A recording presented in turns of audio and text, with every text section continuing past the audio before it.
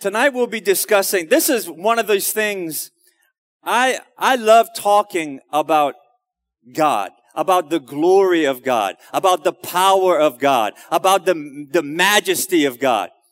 That's like, well, aside from end time rapture stuff, I'm very passionate about that. Because when you get a bigger view of God, it will help you in your day-to-day life. So the title of the message is, Here is Your God. And it will be in Isaiah chapter 40, and we will do most of the chapter. All right, so if you have your Bible, you don't have to flip all over the place. We'll be in one specific chapter. The reason I want to discuss this is because many people right now in this building are in a whirlwind of circumstance, troubles of all sorts, problems, and maybe people go from problem to problem. We see confusion all around us as a nation. Amen. We see confusion just all over the place. But we need to get back to the God that we serve, to getting a view of the God that we serve. Listen, when you begin to reflect on the glory of God, when you begin to reflect on who God is, it enrages that burning desire to know more of God. It gives you a passion for His glory. That's not just some catchphrase. Really, when you begin to tap in to the majesty of God, it begins to make you want to read more, reach out more. It gives you a hope. It gives you a reason to press on. When you understand that the reason God created us is not so we can go get jobs and do all these things that are very important in life. The sole reason that God created us is to worship Him, to honor Him, to adore Him, and for His glory to be seen. Romans 11:36, for everything comes from Him and exists by His power and is intended for His glory. All glory to Him forever. Amen. Now, this could be offensive if you're on the throne of your heart. Because you might want to hear about you. But if God is on the throne, you want to hear about God. Because if God's on your throne, that's where the power is. That's where the understanding and the ability to go deeper with God is. Revelation 4:11, you are worthy, O Lord, our God, to receive glory and honor and power, for you created all things, and they exist because you created what you pleased. He created you because it simply pleased Him to do so. Think about that. You're like, me? You wake up in the morning breath, stuff in your eyes. Your husband or wife may roll over and be like, oh man, you again? But God created you and is pleased with what He created. That's why talk of suicide is such an offense to God, because it attacks His sovereignty. It says, God, you made a mistake, and it takes away pleasure from God. God gets pleasure out of watching you exist, out of watching you do great and mighty things, out of watching you grow. Just like a father or mother loves watching their kids run around from the room, play with this, play with that. Don't you enjoy that? And that's what God does. He looks down, He sees us, He loves us. And even when we talk about things like that, we're saying, God, I don't agree with what you did. 1 Corinthians 10:31. So whether you eat or drink or whatever you do, do it all for the glory of God. That means anything that you do on this earth, you do first and foremost, not to survive, not to pay your bills, but for the glory of God. When you live a life desiring to give the King of Kings and Lord of Lords glory in every step that you go, it empowers you and it gives you that life more abundantly. See, I always mention this, nothing shall be impossible to them that believe. Not because I read it in a fortune cookie, or not because I've seen all kind of things work out. It's because deep on the inside of me, I know God. I know who He is. I know what He's capable of. And nothing can shake that. I've seen too much. I've experienced too much. I have felt too much. I have seen God do too much. You cannot talk me out of serving an all-powerful, almighty God. It is impossible.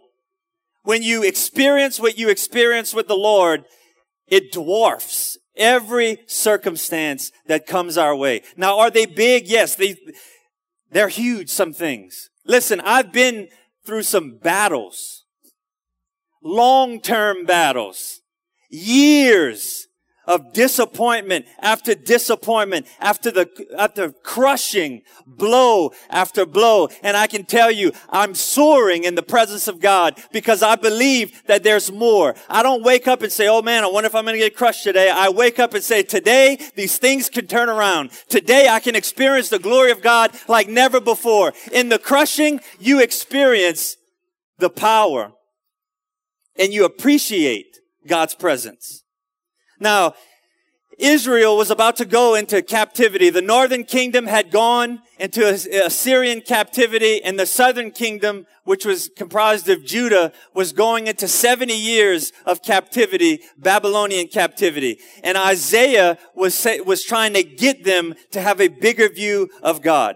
So what I want to do is whatever problem you have, I want you to take that problem, lay it next to what we're about to talk about. And what we're going to do is we're going to enlarge God, and you'll see your problem shrink. At least that's what I hope, if God allows that. That's how it did for me. Now listen, Isaiah 40 verse 9. Get yourself up on a high mountain, O Zion, bearer of good news. Lift up your voice mightily. O Jerusalem, bearer of good news, lift it up, do not fear. Say to the cities of Judah, here is your God. I like that. So like Isaiah is saying, get yourself up on a high mountain. Dig through the rubble of your circumstance. Propel yourself where you can see the highest view of God. This has to be a willingness. You got to lay down your feelings. The Bible says that we should go up higher. When we climb, when you see Mount Zion, Mount Horeb, all these places, go climb higher. Don't let things in your life taint your view of God. Get out of your pit. Walk up higher. Maybe your view of God has been shrunk because of things you've gone through, experiences. Take those lenses off. Come on, don't be crumb-eating Christians. I know what that's like. I'm just grateful to be pregnant for a month. Through all the miscarriages. Oh, I'm glad I get to feel this for... Come on. Yes, that's a circumstance, but let that not be your norm. Take that, lay it down and say, God, I believe for bigger. And it may not even be in this situation, but don't let it drag your view of God through the mud. If you have a small view of God, it will produce small, dutiful worship. Feelings will dictate, circumstances will dictate the level you press in. You serve God, you worship God because He's worthy to be praised. In verse 9, it says, lift up your voice mightily. Don't simply share. Don't simply discuss. I'm talking about this is you in your quiet time when you're battling, when you're praying. Declare it. Get yourself on a high mountain. Share it out loud. In your warfare, in your problem, Satan, my God, is bigger than all the hell that could be thrown at me. I bind you in the name of Jesus. That's how you pray. Not, there's Satan. Hey, Satan. I'm just over here, man. I'm not going to do anything. Just stay over there, okay? That's not how we view warfare. We have the power. We have the might. We have the ability because Jesus Christ has given the power of His name, the power of His blood, and the Holy Spirit.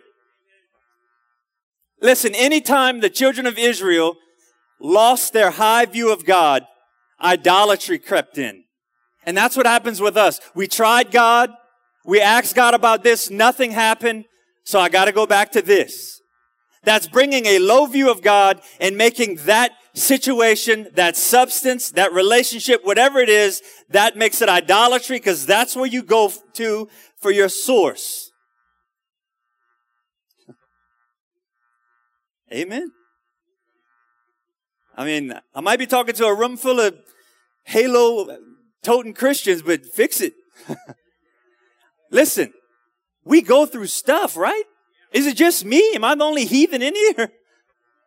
Look, battle after battle after battle. Sooner or later, you either shrink back and say, oh, this Christian stuff don't work. But if you are paying attention, that is what's propelling you forward in the presence and power of God. Let's look at 5 points that I want to discuss tonight. And these are questions that Isaiah was asking Israel, and he's asking us this today. Isaiah verse 40 verse 12. Who has measured the waters in the hollow of his hand? Who marked off the heavens by the span and calculated the dust of the earth by measure and weighed the mountains in a balance and the hills in a pair of scales? Isaiah is getting them to see God as creator. He's taking the massive power of God and shrinking creation next to him as mere particles. When you think about the massiveness of creation, that's what Isaiah is doing. He's given them a reminder because he knows that captivity is coming. Now, if you think about this, if you look at all that it says, he takes all the seas and holds them in the palm of his hand. Have you ever been on a cruise, on a boat where you went to sleep, woke up, and you were still in the middle of nowhere? Flying on a plane, you're still over an ocean after 4 hours. God holds all of that in the palm of his hand. The universe. You ever seen how big the universe is? Our telescopes don't even reach all the way. The Bible says that he measures it. This is a span right here. God measures it this way. God takes the universe and puts it in between here and says, yeah, that's about the right size. And then calculated the dust. That means he took dust and measured it. All the dust of the earth, what goes on to the big mountains, all over the face of this entire globe, God was able to measure it and distribute it where he wanted that would not touch the earth's axis. And he was able to measure from Mount Everest to a hill in Mississippi and know the exact weight and placement that it should go, that it would not throw the earth off of his axis. Then you look at the oceans. You see the oceans raging. All these waves. God holds those waves like a lion on a leash and tells it how far to go. Look at the sun. It could literally incinerate us. God tells it exactly where to stay. He tells it to blush, and we have winter in the south. And then you look at the moon. God tells the moon, go over there. I don't want to see you again till it gets dark. I mean, when you think about those things that are draining us, get yourself up on a high mountain and view the presence and power of God. You see, your problems may be the same, but when you enlarge your view of God, it shrinks your problem. Don't let your problem put blockers on you to where you can't see. Well, I don't believe in healing because this didn't happen. I don't believe in financial breakthrough because I lost everything. Don't let those be blockers. Don't let experience be blockers. In your prayer time, rise up off the bed. Don't say a little 5-minute prayer in between falling asleep and waking up. Get up. Walk around your bedroom and declare the glory of God. Declare God's power over your circumstance. It's better than running on the treadmill. It works your spirit out. Some of you may be dealing with problem after problem. People, family, demonic strongholds. Say to that situation in your quiet time, here is my God. Listen, don't think God has shrunk. Our view of God shrinks because we get bombarded in the dirt. It comes on, we're just piled under. But like one great theologian has said, What if you're not being piled under? What if you're planted and you're about to grow out of all the things that are burying you? What if that's God's plan? Husband or wife. Your husband or wife's heart is not too hard that God cannot turn that thing. If you have a child that's out in the world, he is not or she is not out of God's eyesight or reach. There's a plot against you. God is not unable to disrupt that plot and expose it. We serve an almighty, all-powerful, defending God. Praise God. Number 2, God has incomparable wisdom. The Bible says, who has directed the Spirit of the Lord? Or who has his counselor has informed him? With whom did he consult and who gave him understanding? Who taught him the path of justice and taught him knowledge and informed him the way of understanding? See, God is all powerful, but he's all wise. So Isaiah is saying, who taught God? Where did God get his wisdom? Who instructed God on how to handle a situation? See, this is a reflecting time. Isaiah's not waiting for somebody to raise their hand. That would be so-and-so. He's asking these questions so you can see, so you can put your problem next to this situation. There's no plan B's with God. Nothing catches God by surprise. He's all-knowing. Nothing knocks him off the throne. Anytime a situation comes, he never has to try to figure it out. He doesn't have an emergency staff meeting on how to handle it. He has no public relations. God knows exactly what to do. In your situation, God knows exactly how to handle it. For God to be taught knowledge, knowledge has to exist outside of God's realm, and nothing exists outside of God's realm. So no matter what the threat is, whether it's man-made, personal, sickness, no matter what it is, it's not out of God's ability to handle it. Isaiah is saying, who educated God? Whose class did God sit in? Whoever asks, who did God ever say, hey man, I think I got it covered, but if this happens, what you think I should do? God never has to do that. He never has a question he can't answer. What's the personal application? Do you think you can explain your situation to God? Can you give God an inroad to your circumstance that he has not already seen?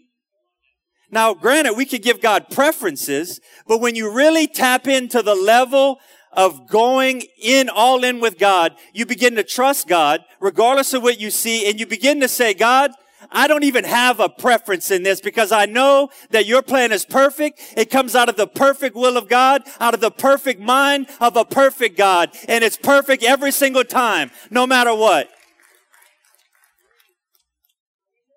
Praise God.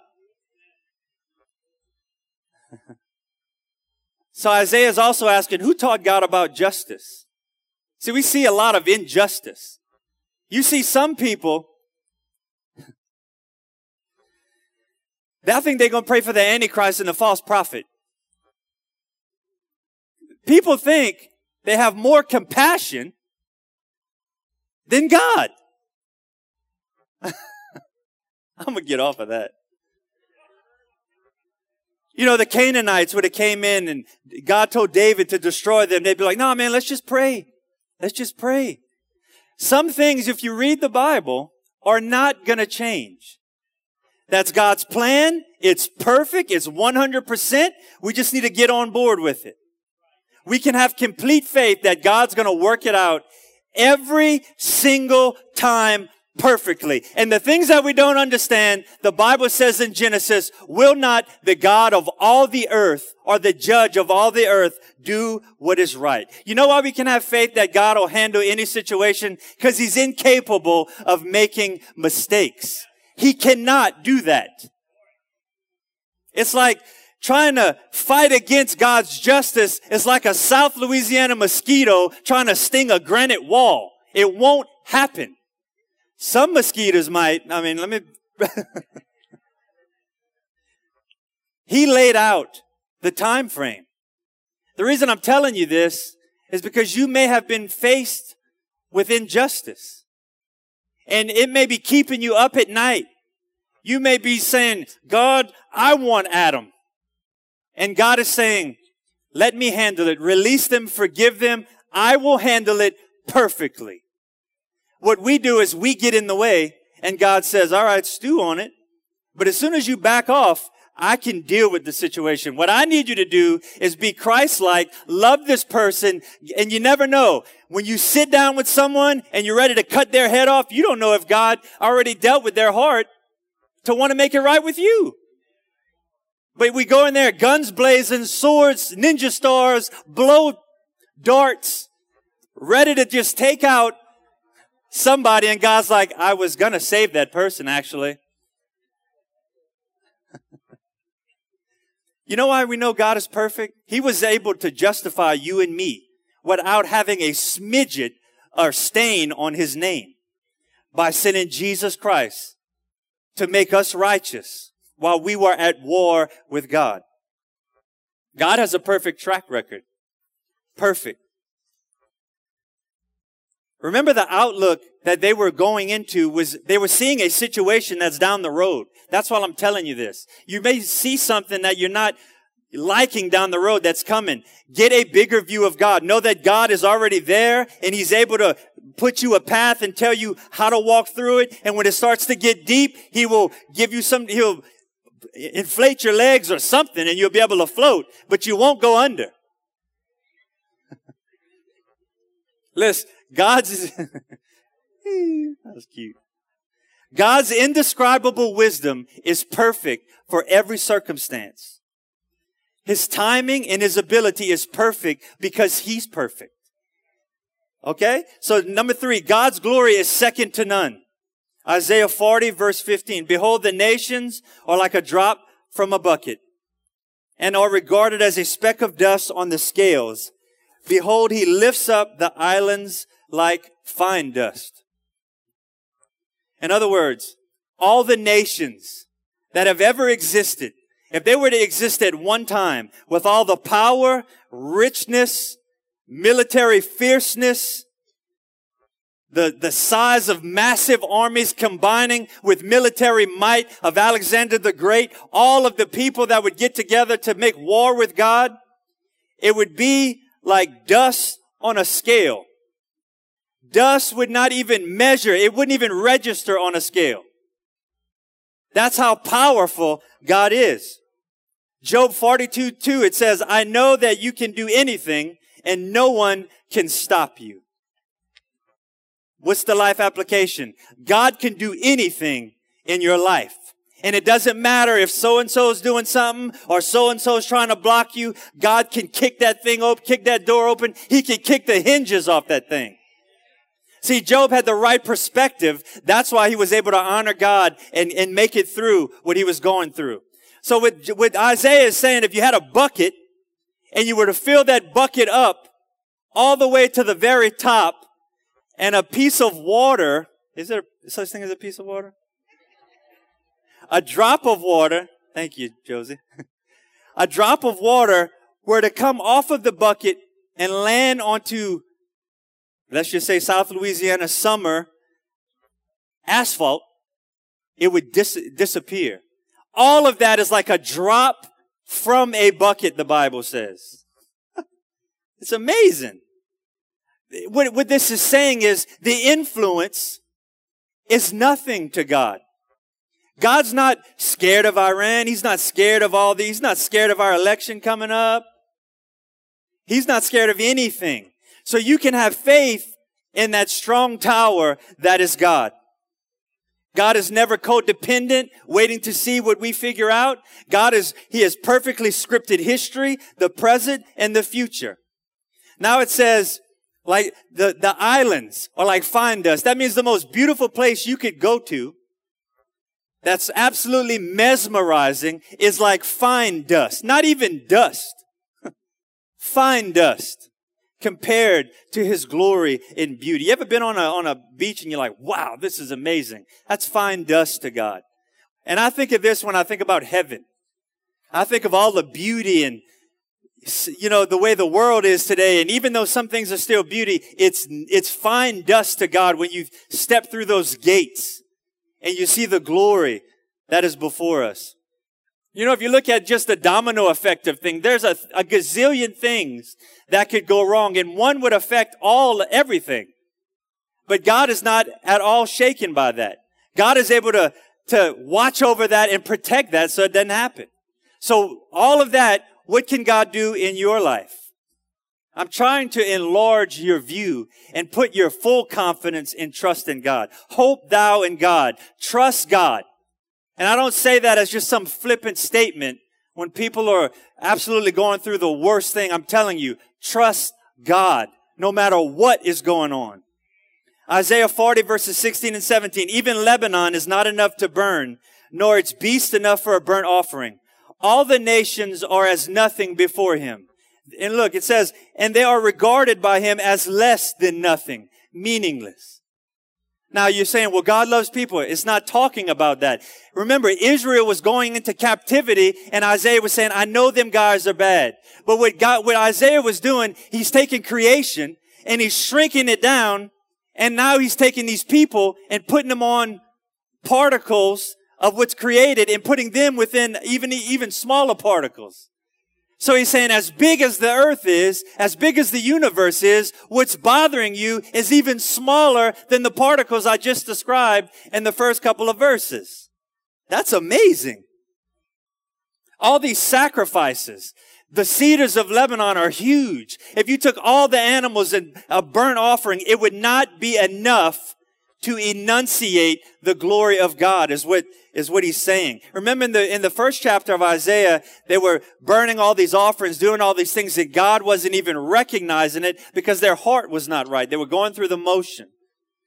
So listen, in your circumstance, concentrate on God's ability, not your circumstances' abilities. Oh, it could go this way. It could go that way. It could go that. Well, God could smash the whole thing and blaze another trail that you didn't see. Listen, when you look at God's plan for your life and you see, and you try to go this way and it's like, try to go this way, and God's just constantly, and you get mad at these parameters, that's God's way of keeping you in this path that he has for you. And when you begin to say, okay, well, if it's about the glory of God, then I seek his purpose, his plan. I rather that plan. So bring on the parameters. And then you'll see speed bumps. And you'll say, oh, God's just after me. The devil's after me. Something's happening. No, God's trying to maybe propel you. You're looking at it as a speed bump. But if you like New Iberia, them speed bumps don't mean anything. They mean this is something I could jump.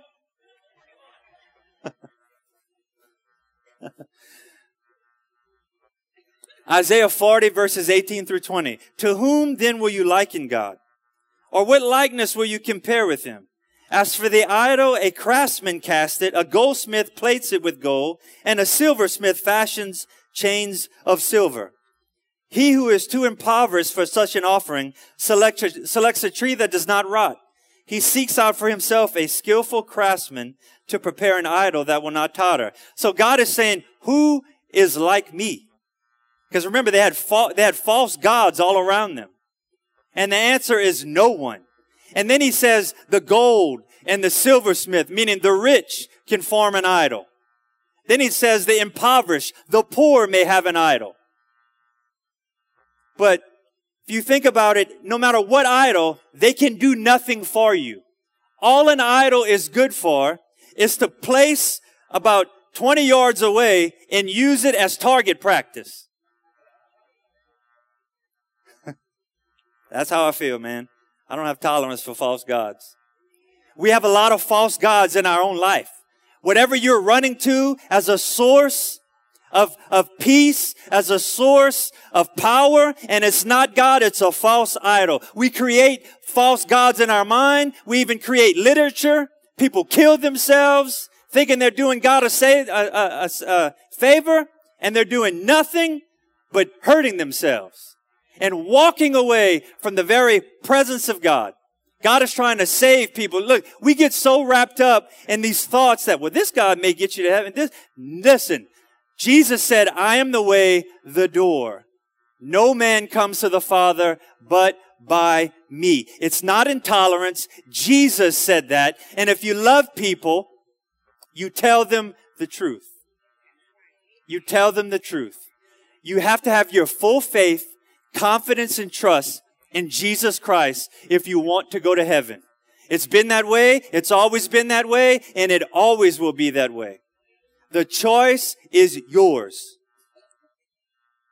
Now, point number 4, God's sovereignty. Isaiah 40, verse 21. Do you not know? Have you not heard? Has it not been declared to you from the beginning? Have you not understood from the foundations of the earth? This is what Isaiah is saying. You know this. You know this. You don't remember the deliverance? You don't remember how God showed up? But what was happening is they were losing their view of God. I think Peter would utter the same thing today, stirring us up by the way of reminder. When you came to God, that awe-struck feeling you had. Listen, that don't have to go. We're supposed to be like they sang earlier, going from glory to glory to glory. That means we're pressing in, we're moving forward, things are coming our way. We stop, we grieve, we do what we do, we keep moving forward, we keep going. As you do that, you start to sense more of the presence of God. You begin to get more mature in God. You begin to read the Bible and not throw it off to the side and be mad at a verse.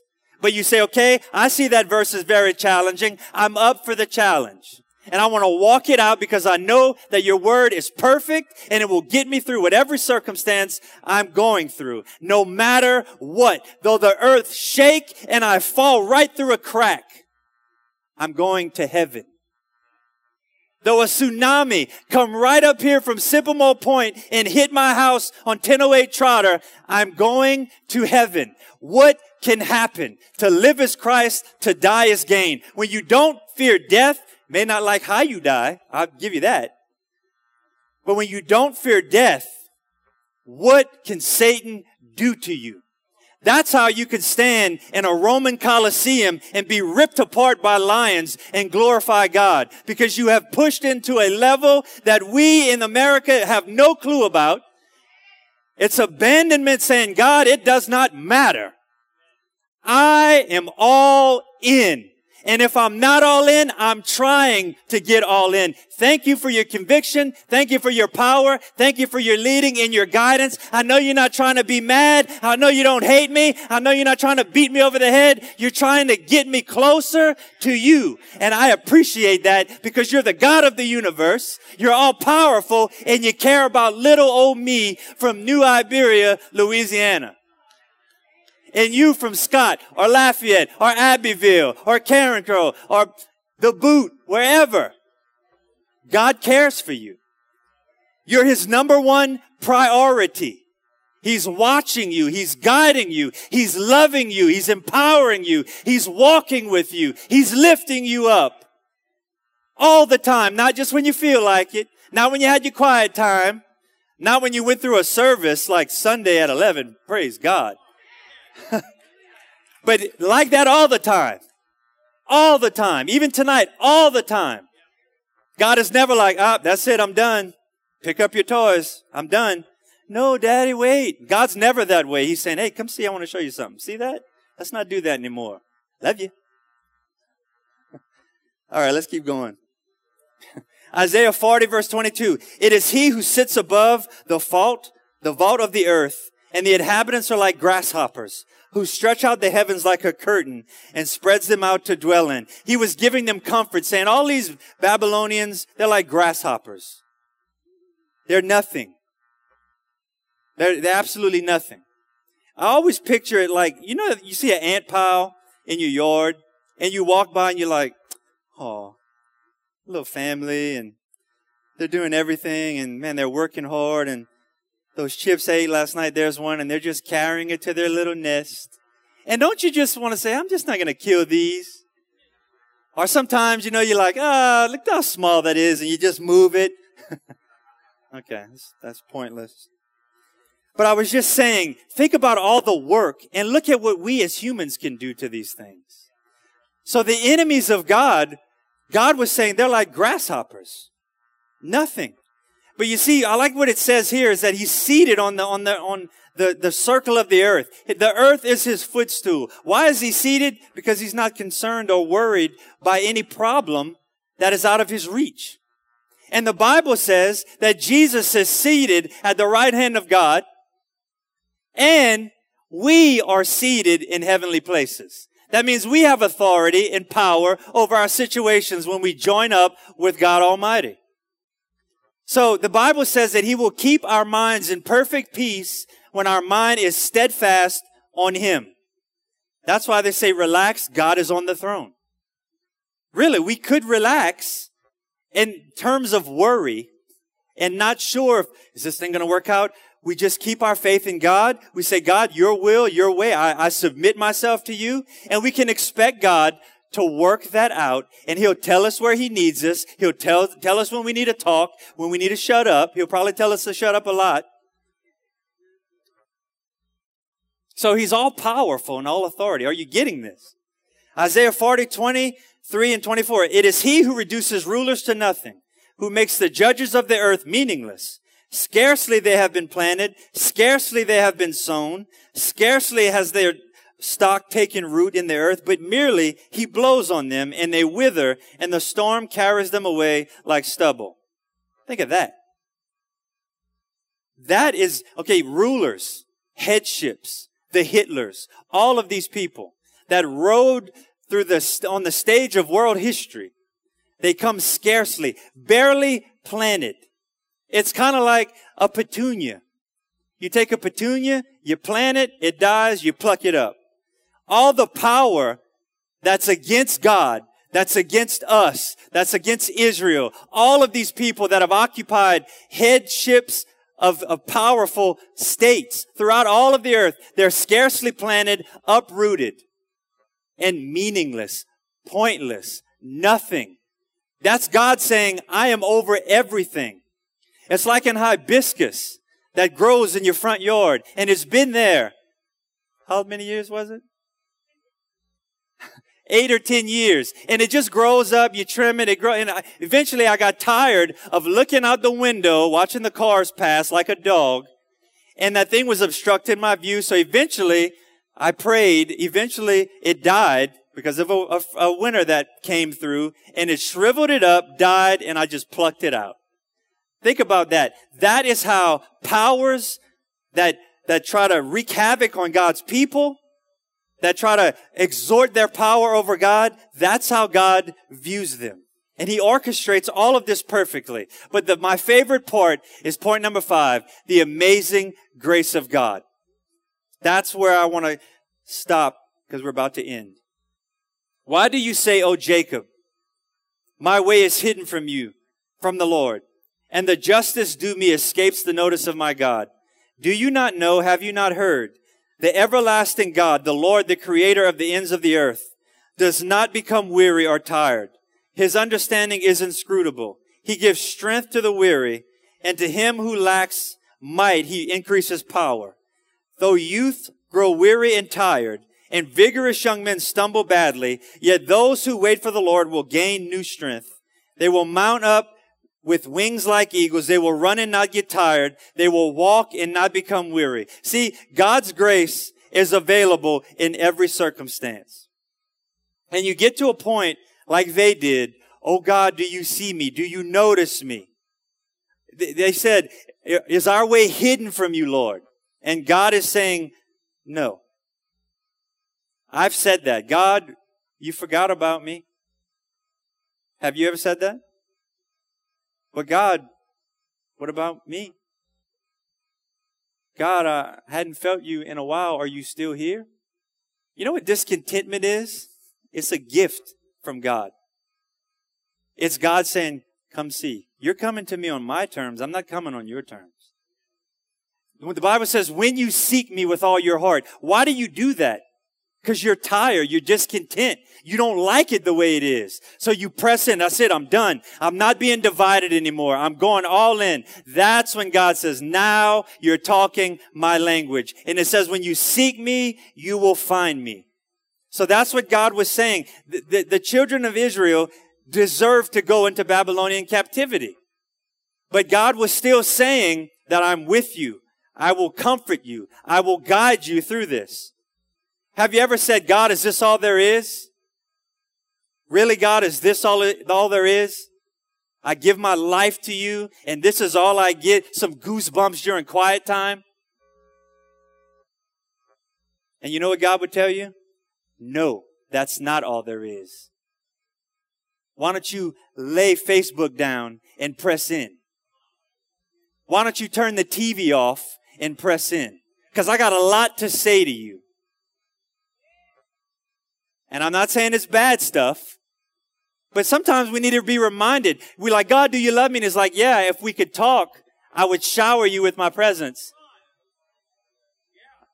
If you would, stop giving me a list, I can tell you what I was planning on doing. Do that with your wife. Do that with your husband. Hey, babe, I need you to cook some eggs. I'm going to do this. I need you to pick this up. Can you wash this shirt? Can you okay, love you, bye. And walk out. Your relationship will not be too good. But how about just sit down and say, let's talk. And let them share. You share. It's not a list of do's and don'ts. It says in verse 31, to wait on the Lord. You know what that means? In the midst of all the stressors that are coming, wait on the Lord. You renew your strength. It's taking old garments off and putting on new garments. That's what it means. But listen, this is what happens. Problem after problem after problem after problem. And we like, it's only 12 o'clock. Listen, problem, stop. Give it to God. Problem, stop. Give it to God. Problem, stop. Give it to God. Problem, that's what it means to cast it on Him. Not give it like, God, deal with this. It's just, God, I don't know how to handle this. I'm going to pray about it. Then you come back to what you're doing. That's what you do throughout the day. We get caught up like, I got to pray an hour about this specific thing. No, you go to God and say, God, man, my boss is coming. I really need you to help me with this. I appreciate it. We will talk later. And then the next, you come back, you're like, God, thank you so much. Prayer is an all day thing. We put it down to in the morning when we get up, and then at night before we go to bed, just in case we die and don't go to hell. That's what we make prayer. Open your prayer in the morning, glorify God, get to work, glorify God. If you have a problem, God, this is huge. God's like, everything is small to me, Kelly. No matter what problem it is, it's small to me. So when you know that, it's like, I know that, God, that's why I'm coming to you. That's why I'm giving this to you, because nothing is too hard for you. Nothing is outside of your reach. Listen, don't shrink back. Move forward with God. Wait on the Lord means to firmly trust and to unload that weight that is on you, that one that is crushing you, and move it over and give it to God. And thank God for His abilities to deal with it. That's how we gain new strength. Then it says we will be like eagles. We will soar over the problems. I think about this with my dad. My dad was dying. He went from singing up here to a cane. We had a cane before that. Then he went to a walker, to a bed, to where he couldn't even turn over anymore. We'd have to turn him over. But I saw the grace of God, and am still walking in the grace of God that I cannot explain to you. That's the strength when you wait on the Lord. My dad would pray, Lord, I know that this is going to be difficult for them. Sustain them, give them grace, empower them. And it's like we question, is something wrong with me? No, God's answering prayers that have been prayed, and you're walking in the grace of God. When you see my dad fading away, but his spirit climbing that mountain, and he's able to say, here is my God, that He is able to deliver me from death. But I can tell you that, you know why He was able to do that? Going back to Isaiah 40, verse 9. Get yourself up on a high mountain, O Zion, bearer of good news. Remember that verse we read? You know who did that? A 33-year-old carpenter named Jesus. He climbed a hill called Calvary. He got up where all creation can see. He is the bearer of good news. The sun hid its face. Darkness covered the land. The earth belly ached, cried in sadness as he was sitting there between two thieves. Remember, he is the bearer of good news. And he said, lift up your voice mightily, O Jerusalem. Do not fear. You know why? Because he stretched out his hands. So we would not have to fear judgment. We would not have to fear the wrath of God. God poured all of his wrath and emptied it on the cross where Jesus took every payment for us. He climbed that mountain. He declared. He lifted up his voice mightily. Then he says, say to the cities of Judah, say to those that were in captivity and that were going to be in captivity. That's Israel, but that's also us. We were born in captivity. And so we know that Jesus was on that cross, on that hill, and he's declaring that we don't have to be afraid. And you know what he said? Father, forgive them, for they know not what they do. You know what he was saying? Here is God. Can we stand? You know, when I think about this, it just excites me. Because when you read a verse of scripture and the Lord just begins to show you, the reason you can believe this and stand on this is because I've done it. I made the way. I empowered you. Could you imagine as Jesus is laying there being nailed to a cross, the very creator that flung the stars in the sky, the very creator that breathed on dust and created human beings, that God allowed his hands to be tied by the created because he loved us. Because he knew there's no other way, because I want you in heaven with me. Not only that, I want to empower you while you're here. I want to help you. Do you understand that God is not like, crawl, do this, do that? No, God is saying, listen, read your Bible. This is who I am. Here is your God. If you're going into any type of struggle, you read Isaiah, you read that God's mighty, powerful. It doesn't matter if it's a world ruler problem. It doesn't matter if it's sickness. It doesn't matter if it's circumstance, if it's people. No matter what it is, God is able. He's saying, get yourself up where you can see God's glory and power and understand that I am almighty. I am all powerful. Nothing is impossible with me. That's what God is telling us. So I want you to see whatever problem you have. It should be a tiny pebble right now. Throw that at the feet of Jesus and go to bed.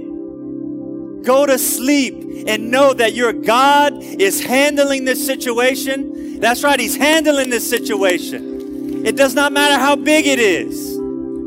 Pray about it, give it to God, and act when he tells you to act. Now, I said all that to say, if God took everything upon himself, including death for us, will he not help you in the day-to-day? Absolutely. Now, you may be here and you may not know about Jesus, whom I'm speaking of. And you could say, I have no idea. All I know is religion, but I want to know Jesus. I need my sins forgiven. I just want to see your hand. And I'm going to pray with you after the service. I know we're here on a Wednesday night. There's plenty of people that are here that are saved. But I don't want to close the service without giving you an opportunity. If you would say that I have not given my life to Jesus and I want to know more about God, I just want to simply see your hand. Praise God. Good. Everybody in here knows the Lord. Now listen, this is the second part. If you're dealing with a situation, I want you to go home tonight. Bring it before the Lord and say, God, I know that you are mighty. I know that you are able to heal. I know that you're able to deliver. I know that nothing is impossible. I know that I'm nervous about the future, but I know that you're already there. So God, I trust whatever you want to do in my life. I thank you for your power. I thank you for your might. I thank you for your leading and your guidance. And I put my full faith and trust in your abilities to guide me. Now, God, I thank you right now for what you're doing. I thank you for the blood of Jesus that makes me right with you. Thank you, Lord. And then go to sleep. Sleep peacefully. Wake up tomorrow morning. Worship God. Thank God. Read His Word. As you begin to read, you'll see things to apply. Apply them. And you will notice as you are consistent in your walk with God, you will go from glory to glory to glory. I want to pray with you. Father, we just thank you for this time in your word. God, we honor you. We honor your word. Father, I just ask that you would seal this word in their hearts, in their minds. God, be with them as they go their separate ways. Father, we thank you right now for your presence and your power. In Jesus' name, I pray and ask. Give the Lord a hand clap of praise. Praise you, Jesus. Thank you, Lord.